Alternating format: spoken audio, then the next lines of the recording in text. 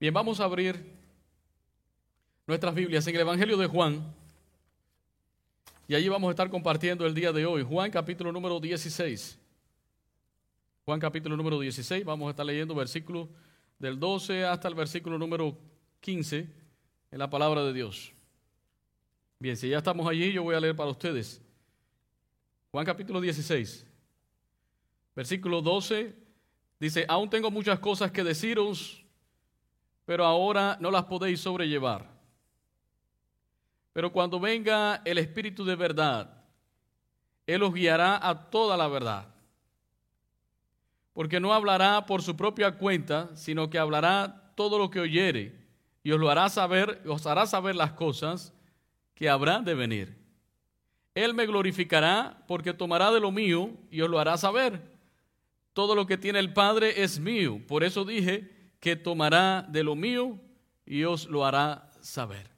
Vamos a orar. Padre, gracias te damos en esta tarde, porque es un honor poder recibir la Escritura, tu palabra, y oramos, Señor, que sea conducida por ti, mi Dios, tu Santo Espíritu, hable a nuestra vida, y que en el nombre poderoso de Cristo Jesús tengamos esa disposición de poner en práctica lo que tú nos das. Gracias te damos, ponemos este tiempo en tus manos en Cristo Jesús. Amén. Puede decir conmigo: el Espíritu nos guía. ¿Ha sentido usted la dirección de Dios en su vida? Bueno, hemos aprendido a través de esta serie que comenzamos hace 2 domingos a cuidar nuestra mente. Cuidamos nuestro cuerpo, cuidamos muchas cosas en nuestra vida, pero cuidar nuestra mente es esencial. ¿Por qué? Porque la mente es el centro de mando, de ahí salen todas las cosas. Por lo tanto, la mente se convierte en un campo de batalla. Cuando llenamos nuestra mente de la palabra de Dios, entonces conducimos nuestra vida hacia la voluntad de Dios. En la medida que un cristiano va cuidando su mente, coopera con la obra interna del Espíritu Santo.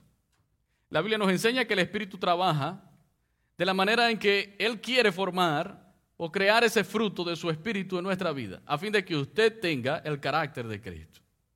Eso es algo maravilloso, porque a través de esa obra vamos viendo cómo los cristianos crecen y van cambiando, van creciendo en su vida espiritual.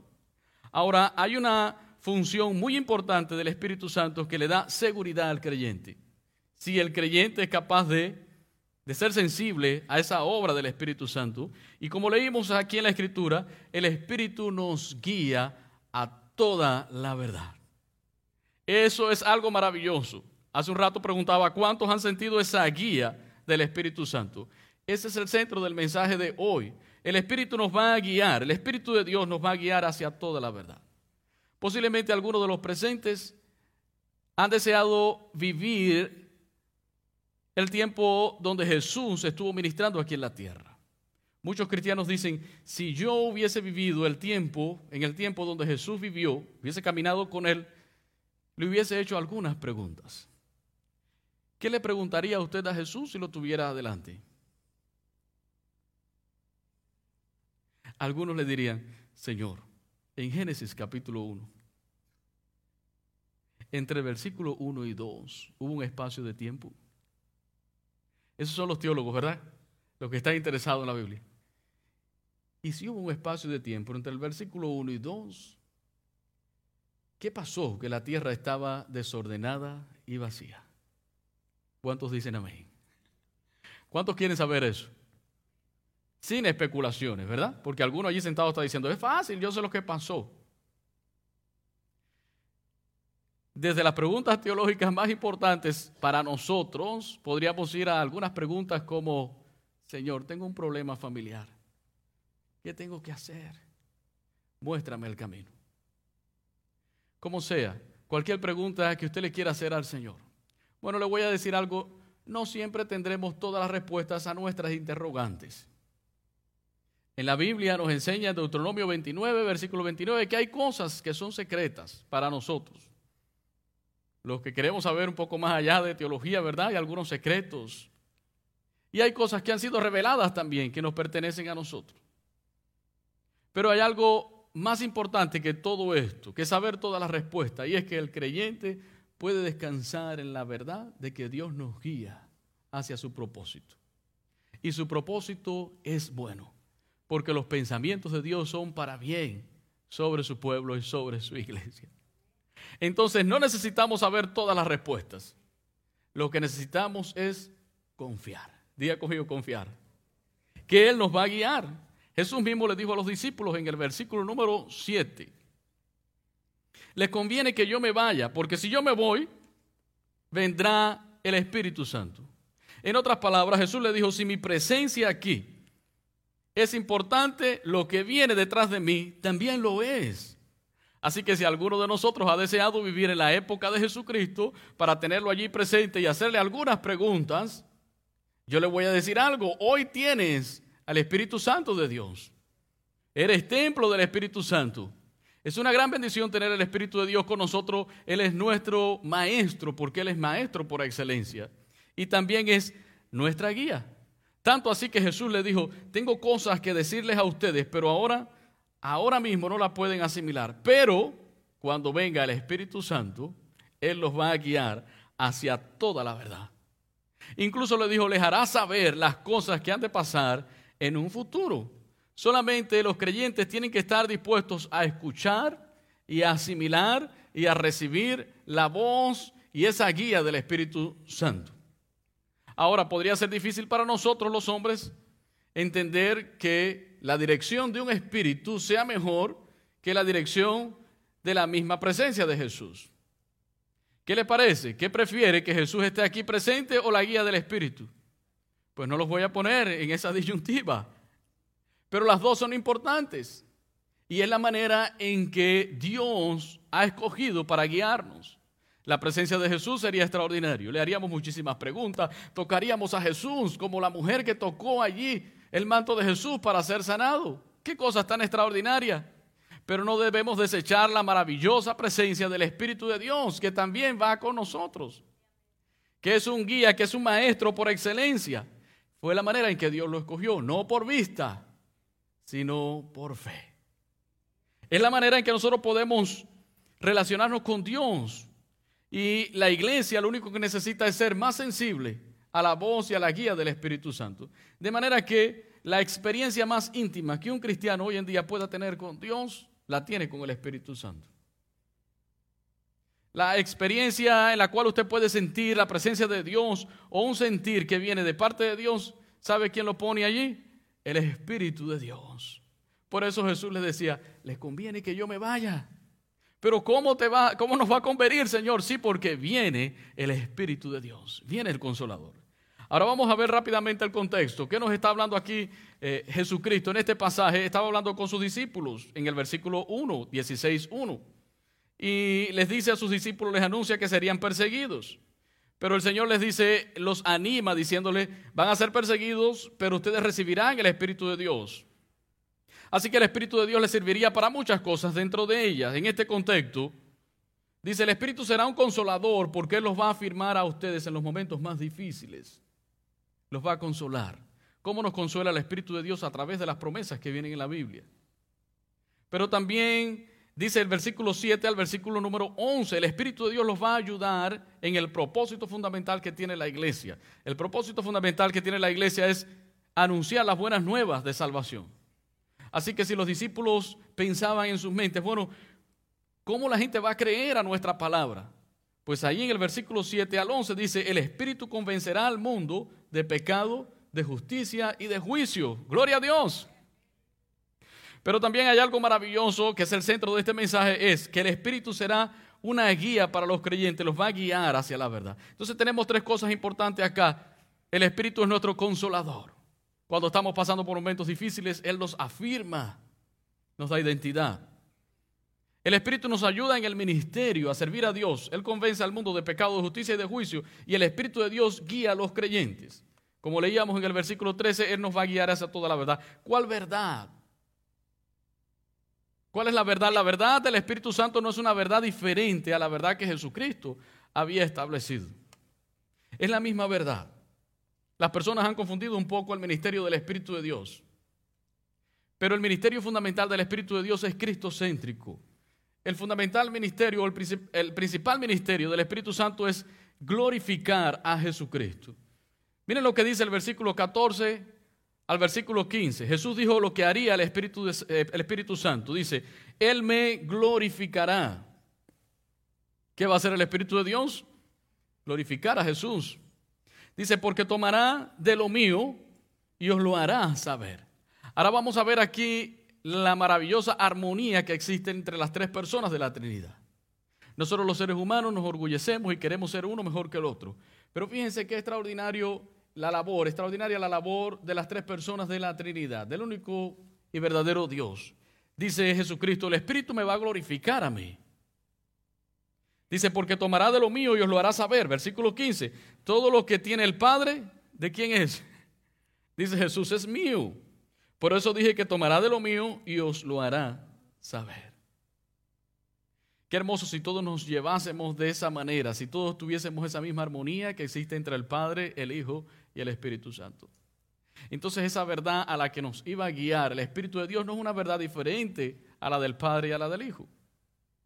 El Padre ha establecido esa verdad, el Hijo ha mostrado esa verdad y el Espíritu de Dios vendría a confirmar esa verdad. ¿Cuál es la verdad? Jesucristo es la verdad. El Espíritu de Dios nos conduce a Jesucristo como única verdad, como único camino para llegar al Padre. Jesucristo decía, yo soy el camino, la verdad y también la vida. El Espíritu de Dios es quien nos convence para que entendamos que solamente en Jesucristo hay vida eterna. Esto es algo sublime, esto es algo maravilloso, esto es algo muy profundo. Es la misma verdad. Eso hace el Espíritu de Dios. Cuando una persona es cristocéntrica, cuando usted va a una iglesia donde se predica a Jesucristo y la obra de Cristo en la cruz del Calvario, ¿sabe quién está hablando? El Espíritu de Dios. Porque el Espíritu lo que hace es glorificar a Jesucristo. El cumplimiento de esta promesa fue unos días después de la ascensión de Jesús. Jesús asciende y llega el Espíritu Santo. A partir de ese momento, cada persona redimida por la sangre de Jesucristo tiene el Espíritu de Dios. Por lo tanto, el Espíritu viene a ser una parte importante en tu vida como creyente. Una parte importante y permanente, porque ya vimos el domingo pasado que Él estará con nosotros por siempre. Así que usted lleva algo que es divino en usted. Usted es el templo del Espíritu Santo. Esa parte divina viene a ser parte suya y va con usted todos los días de su vida, hasta que estemos en la misma presencia de Dios. Entre otras cosas, el Espíritu Santo asume un papel en su vida de maestro, porque Él es maestro por excelencia. No se le olvide eso. El Espíritu Santo es un maestro por excelencia. Él es consejero y también es un guía. Nos guía revelándonos la verdad de Dios y la voluntad de Dios para nosotros.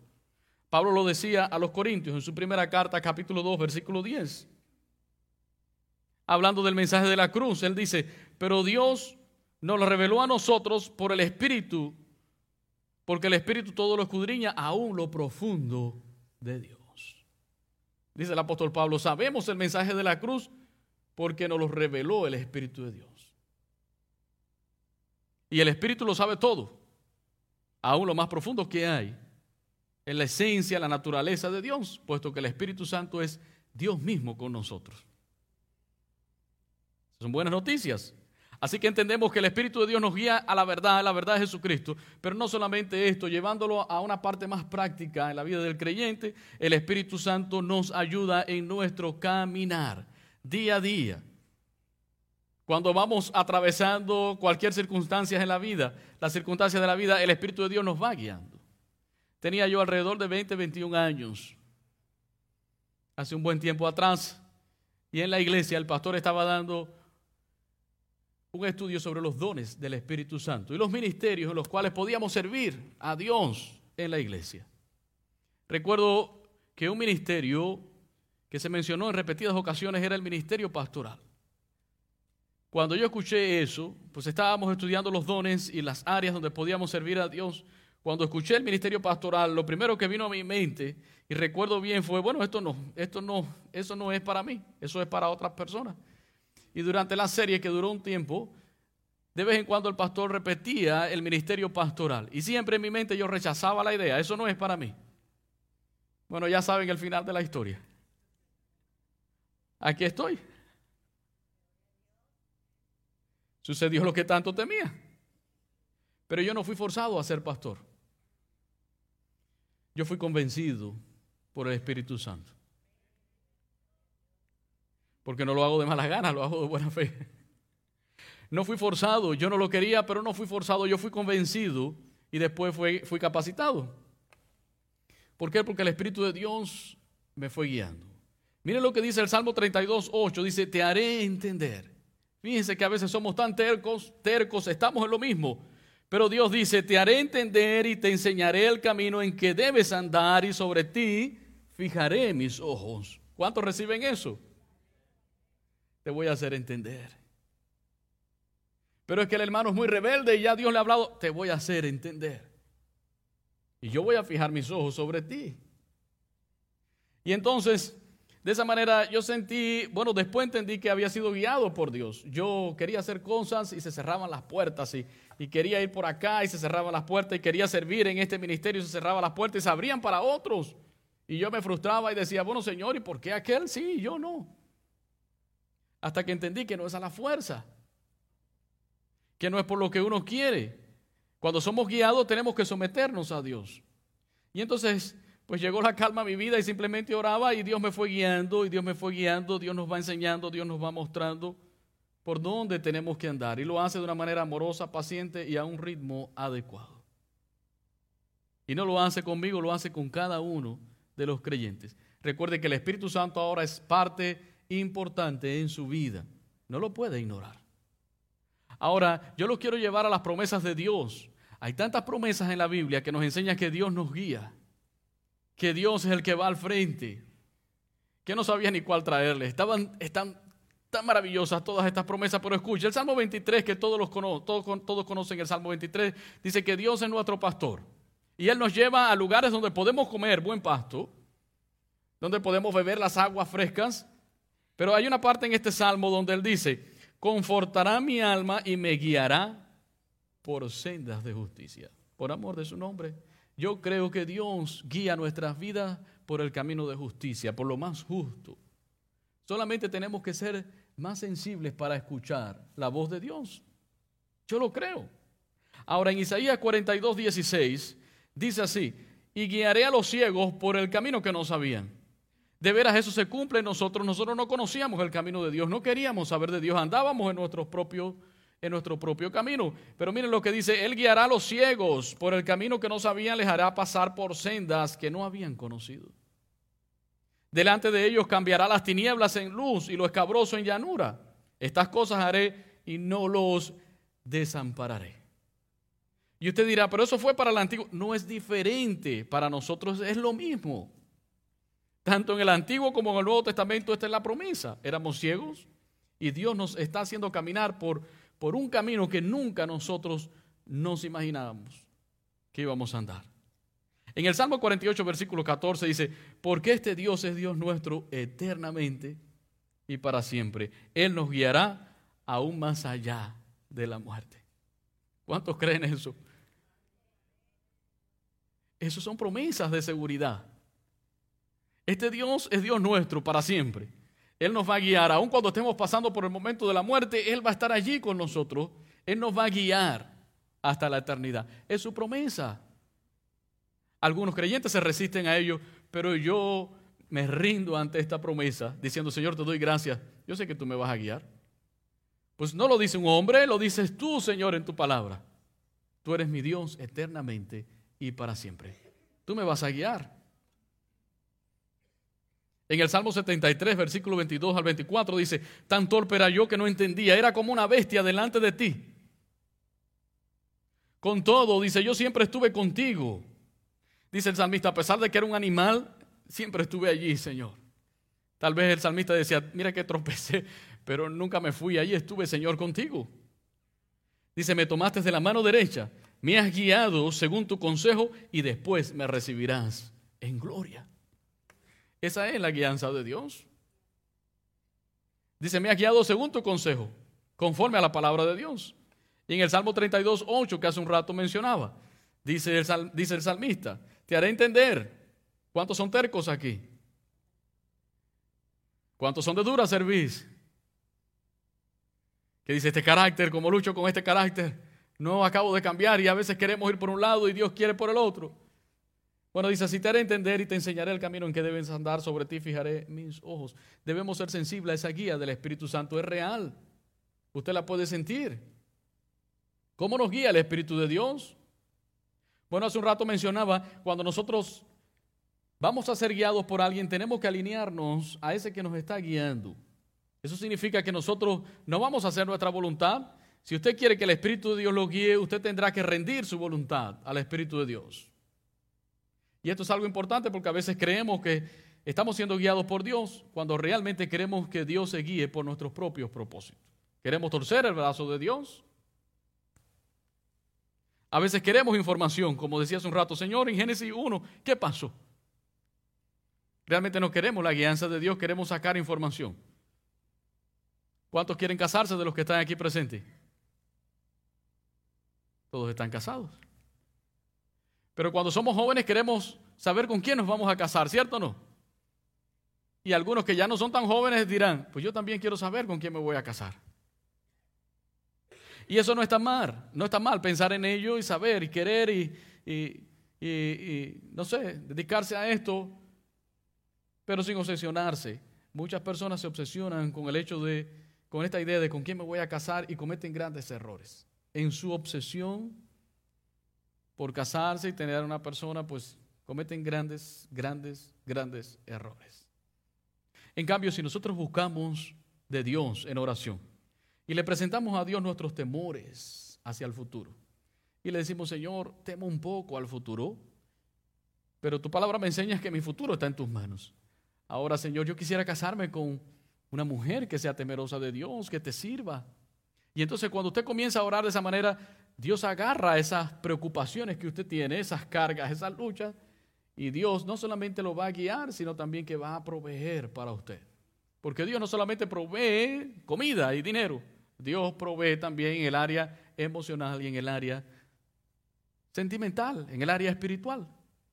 Esa es una gran verdad. Se necesita ser humilde, ahora diga conmigo humilde, para someternos. Si Él nos va a guiar, entonces tenemos que ser humildes. Pues muchas veces somos sabios en nuestra propia opinión y nos volvemos orgullosos. Yo estoy seguro que el Espíritu de Dios podría hacer grandes cosas en nuestra vida, muchísimas cosas, incluyendo hasta milagros extraordinarios, pero el Espíritu de Dios necesita encontrar una iglesia humilde, una iglesia sencilla. A veces los líderes que comienzan tan bien, su orgullo se eleva tanto que terminan mal. Imagínense que Dios habló a través de una asna en número 22, cuando le habló a Balaam, ¿se acuerda? Si esta burra se hubiese creído la mejor del mundo, la mejor de entre todos los animales. Sin embargo, no fue así. La burra le dijo a Balaam, ¿por qué me golpeas? Si yo siempre he estado contigo. Diga conmigo, se necesita ser humilde.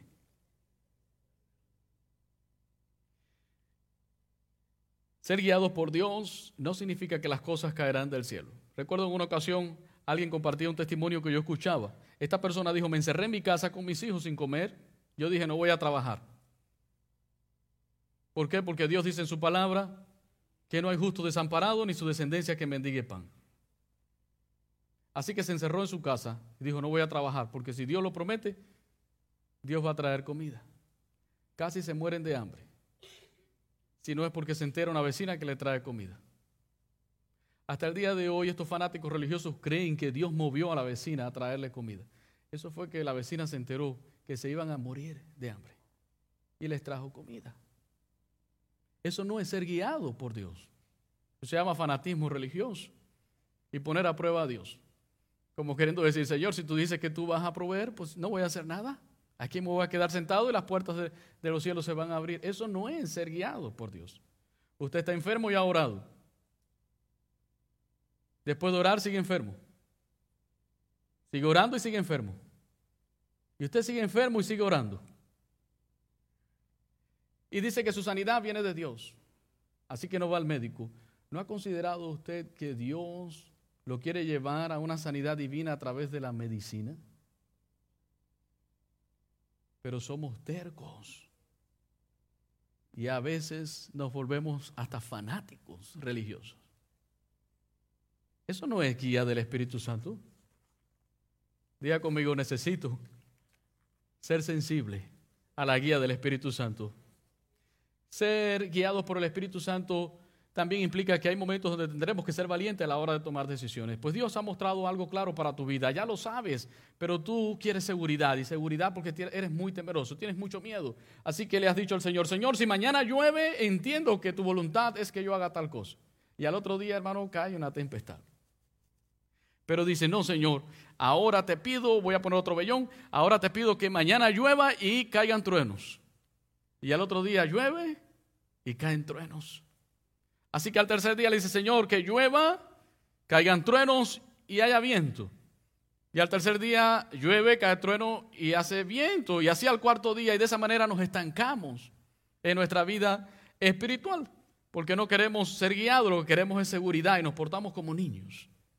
Diga conmigo, necesitamos ser valientes. ¿Cómo Dios nos guía por medio de su Espíritu Santo? ¿Cómo nos guía el Espíritu de Dios? ¿Cómo guía el Espíritu de Dios al creyente? Diga conmigo, el testimonio interior del Espíritu. De esa manera Dios nos va guiando, de esa manera el Espíritu de Dios nos guía por su testimonio. Es imposible tener al Espíritu de Dios en nuestra vida y no sentir ese testimonio.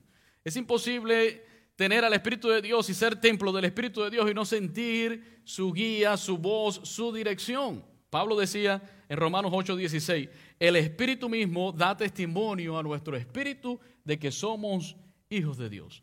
¿Cómo el Espíritu de Dios da testimonio a tu espíritu de que tú eres hijo de Dios? Porque el Espíritu de Dios nos habla. Él nos dice que somos hijos de Dios. El verdadero cristiano sabe que es hijo de Dios. Tiene seguridad en Dios, siente paz de que es un hijo de Dios. El Espíritu de Dios te da identidad.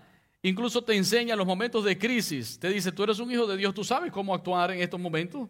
¿Por qué? Porque tú conoces la palabra de Dios. Eso hace el Espíritu de Dios, nos afirma en medio de cualquier circunstancia. Ese es el testimonio interior del Espíritu Santo, que provee pensamientos, provee un sentir de Dios en nuestras vidas, deseos que vienen de Dios y que no podemos ignorar. Imagínese que usted sienta un vivo deseo por servir a Dios en su obra. ¿De dónde viene eso? ¿Del mundo? ¿O eso viene del diablo? ¿Eso viene de quién? Del Espíritu de Dios. De tal manera que de pronto usted sienta una convicción por el pecado. Los que servimos a Dios sabemos que a veces nos encontramos con personas que están llorando porque han pecado. ¿Y sabe quién hace eso? El Espíritu de Dios, que está guiando a esa persona. Cuando alguien llora porque ha pecado y le ha fallado a Dios, uno se une en ese sentir y a uno le duele también, pero en el fondo hay una satisfacción, no porque pecó, sino porque uno dice, esta persona tiene ¿a quién? Al Espíritu de Dios. De otra manera se conformará con pecar y dijera, pues podemos pecar de todas formas, el domingo vamos a la iglesia y como los religiosos, Dios nos perdona. Lo único que aquí no va a poder leer, recitar, ni el Ave María, ni otras cosas. Pero así viven los religiosos. Pero en cambio, cuando el creyente tiene temor de Dios y tiene la guía del Espíritu Santo, le duele el pecado.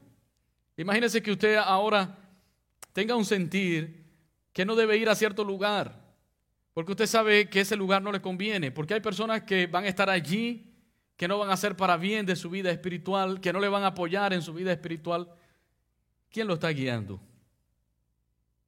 Recordemos lo que dice el Salmo 23, Él me guiará por sendas de justicia. El Espíritu de Dios le impidió a Pablo que fuera a predicar en Asia. Y dice la Biblia que al impedirle ir a predicar a Asia, se fue a Macedonia. Y en el cambio que hizo de ruta, porque el Espíritu le estaba impidiendo ir a un lugar, allí conoció a Lidia, muchas personas fueron salvas. ¿Por qué? Porque el Espíritu de Dios nos guía. ¿No cree que el Señor hace eso en estos tiempos? El Espíritu de Dios guiaba a la iglesia, a la primera iglesia. En Hechos capítulo 13, versículo del 2 al 3, estando en Antioquía, en medio de un servicio, el Espíritu de Dios habló. Y voy a leer para ustedes. Dice así, mientras ministrando esto al Señor y ayunando, el Espíritu Santo, dijo el Espíritu Santo, apartadme a Bernabé y a Saulo para la obra a los que los he llamado. Entonces, habiendo ayunado y orado, le impusieron las manos y los despidieron. Dice que el Espíritu de Dios habló a los que estaban allí reunidos en Antioquía, en ese servicio. No dice que fue con una voz audible, no dice cómo fue, pero yo estoy seguro que fue el sentir interno que puso el Espíritu de Dios en aquella congregación, que todos estuvieron de acuerdo. Yo lo he visto en la iglesia. Todos estuvieron en el mismo sentir y dijeron, a Pablo y Bernabé el Señor los está separando para la obra de la evangelización. De esa manera habla el Espíritu de Dios y guiaba a la iglesia. Ahora en Hechos capítulo 15, versículo 28 al 29 nos habla del concilio en Jerusalén. Había una discusión tremenda porque los gentiles que se convertían, pues los judíos querían que ellos guardaran la ley, se circuncidara y se armó una grande allí, así que los líderes religiosos se reunieron y quedaron en mutuo acuerdo. Y miren lo que pasó allí. Estas son las palabras de Jacob, que era Santiago, hermano de Jesús, envió cartas diciendo, porque ha parecido bien al Espíritu Santo y a nosotros. Los que allí estaban reunidos tomaron un acuerdo y ese acuerdo coincidía con lo que el Espíritu Santo les estaba diciendo. Dice, le ha parecido bien al Espíritu Santo y a nosotros no imponer ninguna carga que no sea necesario, sino que se abstengan de los sacrificados a los ídolos, de sangre de ahogado, de fornicación y una serie de cosas que escribe allí. El Espíritu de Dios estaba guiando a la iglesia, pero debemos estar dispuestos a ello. En un momento difícil de la vida de Jacob, él estaba huyendo de su casa. Jacob con engaño había obtenido la primogenitura, así que tuvo que salir de casa. En un momento difícil para él, Dios le habló en sueño y le dijo, yo estoy contigo y te guardaré donde quiera que tú vayas. En otras palabras le dijo, yo te voy a guiar. Jacob, yo voy a estar contigo. Jacob, yo voy a estar contigo. Y dice en el versículo 16, esto es en Génesis 28, versículo 16 dice, ciertamente, y cuando a la mañana siguiente Jacob despertó, dijo, ciertamente el Señor está en este lugar y yo no lo sabía. Jacob no sabía que Dios iba con él porque no estaba consciente de su guía y su dirección. Dios le estaba diciendo de alguna manera, tú actuaste mal, pero yo esto lo voy a enderezar para un bien porque Dios lo estaba conduciendo, Dios lo estaba guiando. ¿Cuántas veces no nos ha pasado esto de que Dios nos va guiando, el Espíritu de Dios nos va guiando, pero nosotros no nos damos cuenta que es Él? No tomamos en cuenta que es el Espíritu de Dios. Samuel, cuando era bien joven, escuchó una voz que le decía, Samuel, Samuel, Samuel, y él iba corriendo allá donde estaba Elí. Dime, Elí, y Elí le decía, no te estoy llamando, hasta que Elí le enseñó, cuando vuelvas a escuchar esa voz, simplemente dile, heme aquí. Y una vez que Samuel aprendió eso, aprendió a escuchar la voz de Dios, pues fue un gran hombre de Dios. Cuando les hablo de la obra interior del Espíritu Santo, no es misticismo ni brujería. Es una realidad. Pablo decía que el Espíritu Santo le hablaba a su propia conciencia. Romanos 9:1 dice, verdad os digo y no miento, y mi conciencia me da testimonio en el Espíritu Santo. Bueno, traje otra versión que se entiende mejor. Dice, como creyente que soy en Cristo, fíjense cómo dice Pablo, como creyente, estoy dispuesto a la verdad, estoy diciendo la verdad, no miento. Además, mi conciencia guiada por el Espíritu Santo me asegura que esto es verdad. ¿Quién guiaba a Pablo sino el Espíritu de Dios? Pregunto ahora a la iglesia, ¿sientes la guía y la dirección del Espíritu Santo en tu vida? La iglesia cristiana ha sufrido mucho con el asunto Dios me dijo que te dijera. Especialmente los líderes, los pastores y líderes religiosos que quieren engañar a la iglesia para sacar su beneficio. Dice, Dios me dijo que le dijera. Pero realmente no es Dios. La iglesia ha sufrido de los falsos maestros que dicen que Dios les dijo que les dijera, para engañar al pueblo de Dios. La iglesia ha sufrido de los fanáticos religiosos que dicen, Dios me dijo que me levantara, me lavara la boca, después salí, agarré el carro, me dijo, dobla a la derecha, luego a la izquierda, estaciónate, sigue más adelante, vete al supermercado. Cuando llegué al supermercado me dijo, vete a la derecha, dobla a la izquierda. Y yo sé que ya alguno me quiere contradecir. A mí me pasó una vez, puede ser que un día Dios te guíe de esa manera y te dice, oye, dobla a la derecha y estaciónate allí, y donde te estacionaste, pues Dios puso ahí una persona a la cual tú pudiste ayudar. ¿Cierto o no? ¿A alguien le ha pasado eso? Pues sí, Dios lo hace, Él es Dios. Pero esto no es algo que suceda todos los días. A veces creemos que la guía del Espíritu Santo es que todos los días usted esté allí para escuchar una voz que viene de afuera, que le está diciendo lo que tiene que hacer. A pesar de todo esto que la iglesia ha pasado, Dios nos sigue guiando por medio de su Espíritu. La pregunta importante acá es cómo reconocer esa guía del Espíritu Santo y cómo podemos discernir entre la voz del Espíritu Santo y nuestras propias voces, nuestros propios pensamientos. Bueno, les voy a decir que la única manera de definir de ser sensible a la voz del Espíritu Santo es cuando el cristiano se relaciona con la palabra de Dios. Cuando un cristiano se sumerge en la Escritura, un cristiano puede discernir y definir cuándo es realmente el Espíritu de Dios el que está hablando, o cuándo es el mundo, o cuándo es Satanás, o cuándo somos nosotros. El Espíritu de Dios quiere crear en nosotros un juicio, una justicia y un sentido común que es muy importante. Y me encanta hablar de sentido común a la iglesia. El Espíritu Santo quiere volvernos sensibles a su voz, pero no hay una manera en que la iglesia pueda ser sensible si no se involucra con la palabra de Dios. Cuando usted escucha a un maestro, un predicador hablar de la Biblia y estas personas están hablando un mensaje incorrecto, el cristiano que conoce la palabra de Dios inmediatamente sabe que eso no es cierto. ¿Sabe quién lo está guiando? El Espíritu de Dios. ¿Por qué? Porque el creyente está relacionado con la Escritura. ¿Qué tanto conoces? Y no solamente conoces, sino también vives la palabra de Dios, te va a ayudar a ser sensible a la voz del Espíritu Santo para evaluar las situaciones en la vida, las circunstancias y tomar buenas decisiones. Ahora, ¿cómo pretende una persona ser guiado por el Espíritu de Dios y escuchar la voz del Espíritu Santo si no conoce la palabra de Dios? La Biblia es sabiduría, es fuente de sabiduría y es útil, ya lo vimos, para enseñar, para corregir, para instruir. Y esa es la conexión que hay entre el Espíritu de Dios y la palabra, porque la palabra fue inspirada, ¿por qué? Por el Espíritu de Dios. Él fue quien sopló a los que escribieron. Él la inspiró la palabra de Dios. Eso nos enseña la Biblia. En 2 de Samuel 23:2, David insiste que lo que él dice y escribe es dicho, dictado por el Espíritu Santo. Dice, el Espíritu de Jehová ha hablado a mí y su palabra ha entregado en mi lengua. Su palabra ha estado en mi lengua. Diciendo, lo que yo digo y escribo viene del Espíritu Santo. En 2 de Pedro 1:21 dice que la profecía no fue traída por voluntad humana, sino que los hombres de Dios hablaron siendo inspirados por el Espíritu Santo. Y esta inspiración es una guía, la guía del Espíritu Santo. Apocalipsis capítulo 3, versículo 6. Todos sabemos que Apocalipsis fue revelado de parte de Jesucristo para Juan. Sin embargo, dice allí en el versículo 6, al que tiene oído, oiga lo que el Espíritu dice a las iglesias. ¿Sabes cuál es la espada del Espíritu? La palabra de Dios. La espada del Espíritu es la palabra de Dios. Por eso es imposible ser guiado por el Espíritu si no conoces la palabra de Dios. No solamente es la espada en los momentos de dificultad, sino en los momentos de consuelo, de ayuda, de guía. Es la palabra de Dios la que nos ayuda. El conocimiento de la palabra de Dios siempre va a ir acorde con la voluntad del Espíritu. Nunca el Espíritu de Dios te va a guiar a hacer algo que contradiga la Escritura.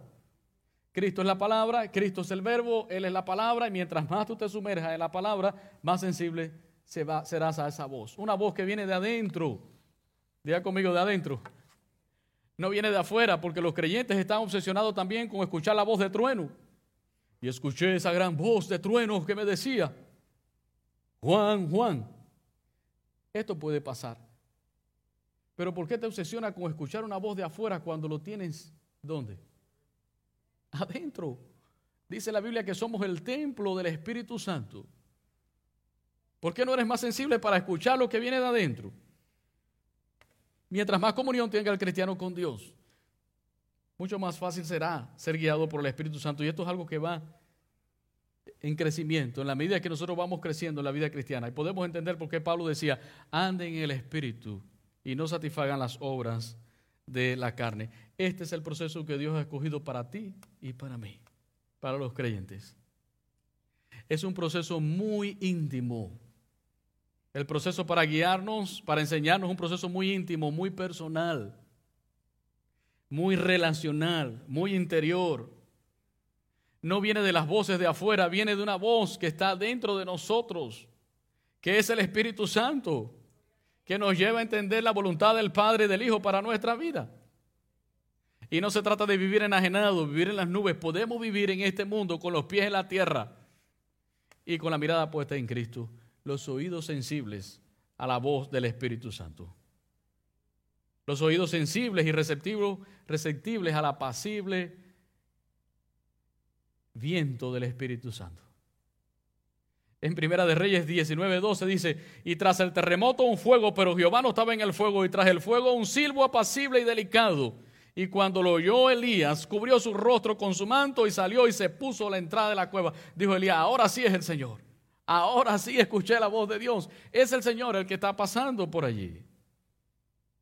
¿Qué podemos aprender de este pasaje extraordinario que nos enseña que el Espíritu de Dios será nuestra guía?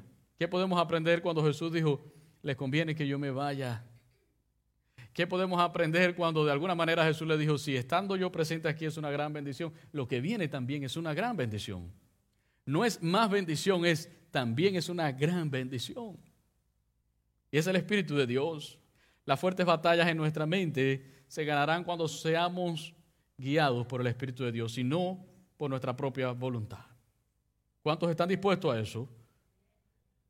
Las decisiones importantes en nuestras vidas serán tomadas en paz cuando nosotros seamos capaces de ser guiados por el Espíritu de Dios, sensibles a escuchar la voz del Espíritu de Dios. Y entenderemos por qué Jesús decía, les conviene. Entenderemos por qué hoy somos bendecidos, muy bendecidos como creyentes. Vivimos en un mundo que va a un ritmo acelerado y el cristiano tiene que cuidarse de ese ritmo. Llega un punto donde uno tiene que decir, espérate, este mundo va muy rápido, yo voy también a la par de este mundo. Necesito intimidad con Dios. Necesito ser consciente del Espíritu Santo en mi vida. Necesito pasar tiempo con Dios donde yo pueda escuchar que Dios me está guiando, que Dios me está hablando, que Dios está poniendo un sentir dentro de mí, un deseo de servirle, que el Señor es quien guía mis pasos y no soy yo el que está guiando mi vida. Jesús decía, busquen primeramente el reino de Dios y su justicia. Todo lo demás va a ser añadido. Usted tendrá dinero para vivir. Usted tendrá comida para vivir. Usted tendrá lo necesario para vivir. Pero dice el Señor, busquen del reino de Dios. Esa es la promesa y lo demás vendrá por añadidura. El Salmo 48:14, repito, dice la Biblia, Dios nos guiará aún más allá de la muerte. No estamos solos. Usted no está solo. Cuando el diablo venga a decirle, estás solo, te quedaste solo, tú le puedes decir, no, ¿cómo yo voy a estar solo si yo soy un hijo de Dios? Soy el templo del Espíritu Santo. Él va conmigo, Él me va guiando.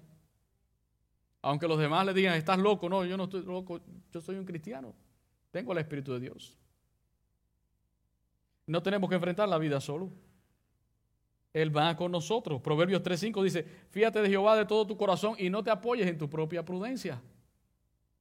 No te apoyes en tu propia prudencia que puede fallar. Reconócelo en todos tus caminos y Él enderezará tus veredas. Eso no es otra cosa que la guía del Espíritu Santo. Dice el Salmo 32:9, no seas como el caballo o como el mulo sin entendimiento que han de ser sujetos con cabestros.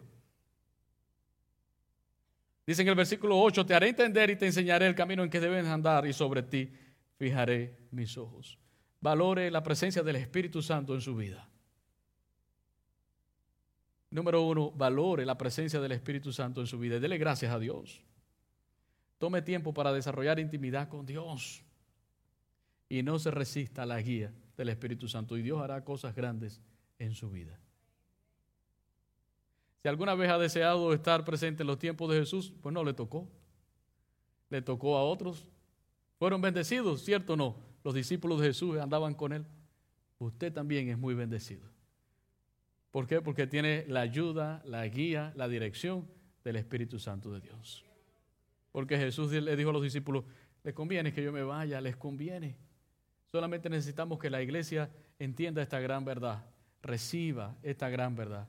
El Espíritu de Dios está en tu vida. Necesitas doblegar tu corazón, tu voluntad, para que Él haga lo que Él quiera hacer en tu vida, para que podamos ser guiados por Él, para poder vivir sujetos a su voluntad, y entonces Dios nos va a dar la victoria. Vamos a orar en esta tarde. Les invito a ponernos en pie para orar sobre esta palabra. Vamos a orar sobre esta palabra y vamos a decirle, Señor, al escuchar la promesa de Jesús de que el Espíritu Santo vendría y sería mi guía, en esta hora yo oro, Señor, oro porque quiero sentir esa poderosa presencia del Espíritu de Dios. Tal vez usted ha vivido hasta ahora un cristianismo de de religión, porque a veces tendemos a la religión, donde vamos al domingo a la iglesia y cantamos porque hay un tiempo de canto. Después dice que hay que tomar la Santa Cena y la tomamos, y después escuchamos la Biblia, la predicación y nos vamos para la casa. Hasta el próximo domingo. Pero Dios quiere más para usted. Hay algo maravilloso al salir de este lugar. Usted se va con un mensaje de la palabra de Dios. Entonces Dios lo va a ir guiando, el Espíritu de Dios lo va a ir guiando en base a lo que usted ha recibido hoy. Dios quiere vida espiritual. Dios quiere ese fuego del Espíritu Santo en nuestra vida. Y Él lo va a hacer si nosotros nos sometemos a la palabra, nos metemos en la Escritura y si somos sensibles a la voz del Espíritu Santo. Vamos a orar. Cierre sus ojos. Yo le invito a orar y a decirle: Señor, pido perdón las veces en que he conducido mi vida a mi manera, oh Dios. Hay momentos en que me he creído más sabio que hasta lo que dice la misma palabra. Y tal vez he querido ir por caminos donde tú no me quieres. He querido ir por alguna senda que no es tu voluntad. Así que oro, Señor, en esta tarde para rendirme delante de ti.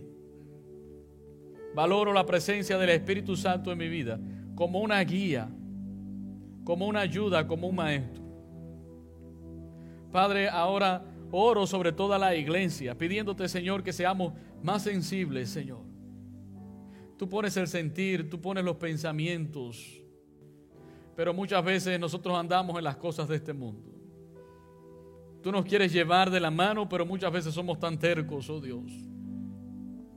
Oro, Padre, que toda la iglesia sea llena del Espíritu Santo, que toda la iglesia sea guiada por el Espíritu Santo, que toda la iglesia sea conducida por el Espíritu Santo. Queremos, Señor, vivir conforme al Espíritu y no conforme a la carne. Ayúdanos, porque son desafíos que tenemos en un mundo de tanta maldad. En el nombre de Jesús estamos orando. Ahora usted puede orar por la persona que tiene a su lado. Puede ser su esposo o su esposa, o un hermano que tiene a su lado, o un hermano que ve allí a la distancia. Extienda su mano y ore por su hermano y dígale: Señor, oro para que mi hermano sea sensible a la voz de tu Santo Espíritu. Tú has dicho que Él es una guía. Oro, mi Dios, que no cierre sus oídos espirituales. Oro, Dios del cielo, que en vez de escuchar las voces del mundo, puede escuchar la voz que viene de adentro, del Espíritu Santo, el testimonio del Espíritu. Oro, Padre, que lo lleves en victoria. Oro por mi hermano, oro por mi hermana, oro por mi esposo, oro por mi esposa. Oro, Dios del cielo, que despiertes ese sentir en él de ser sensibles a la voz de tu presencia. En el poderoso y bendito nombre de Jesús oramos. Gloria a Dios. Vamos a continuar esta tarde alabando al Señor.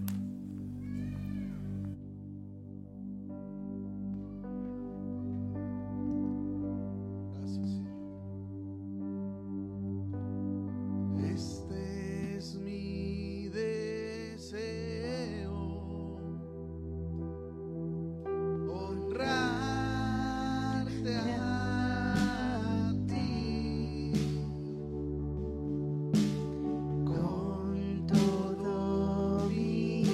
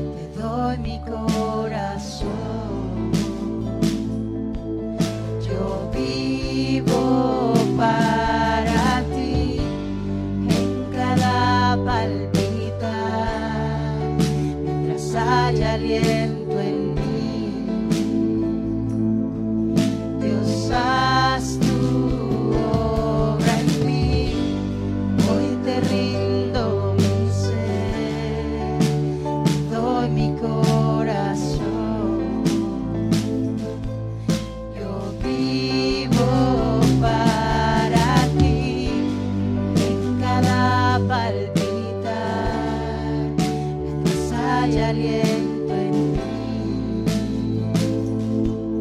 Dios, haz tu obra en mí.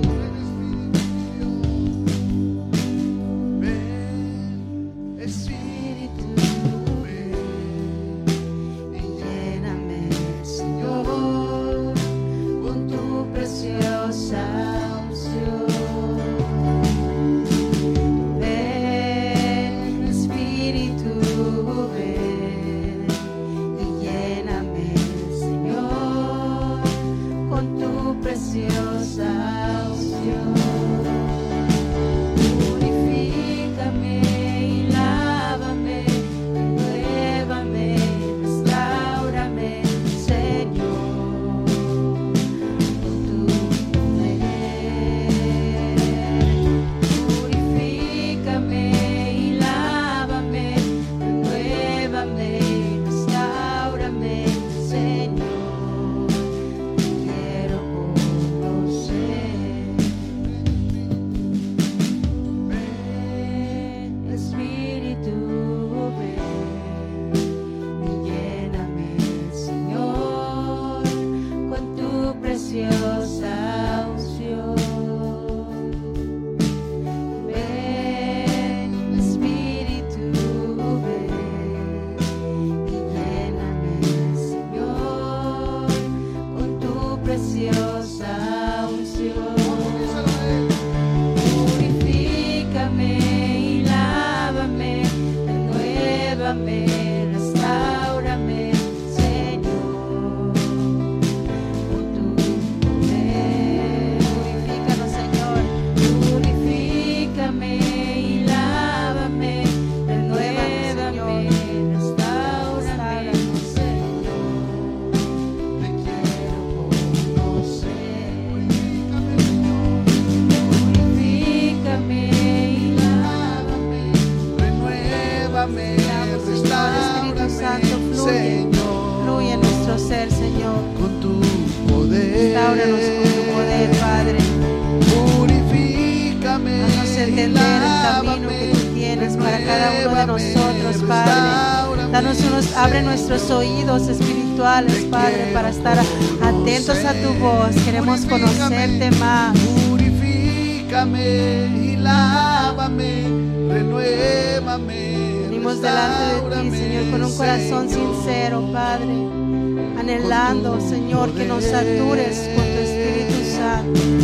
Purifícame y Necesitamos. lávame, renuévame, Te damos gracias, restáurame, Espíritu Santo. Señor, te quiero conocer, Señor, te quiero conocer, Señor, te quiero conocer. Gracias, Señor. Amén, aleluya. Gracias, Padre.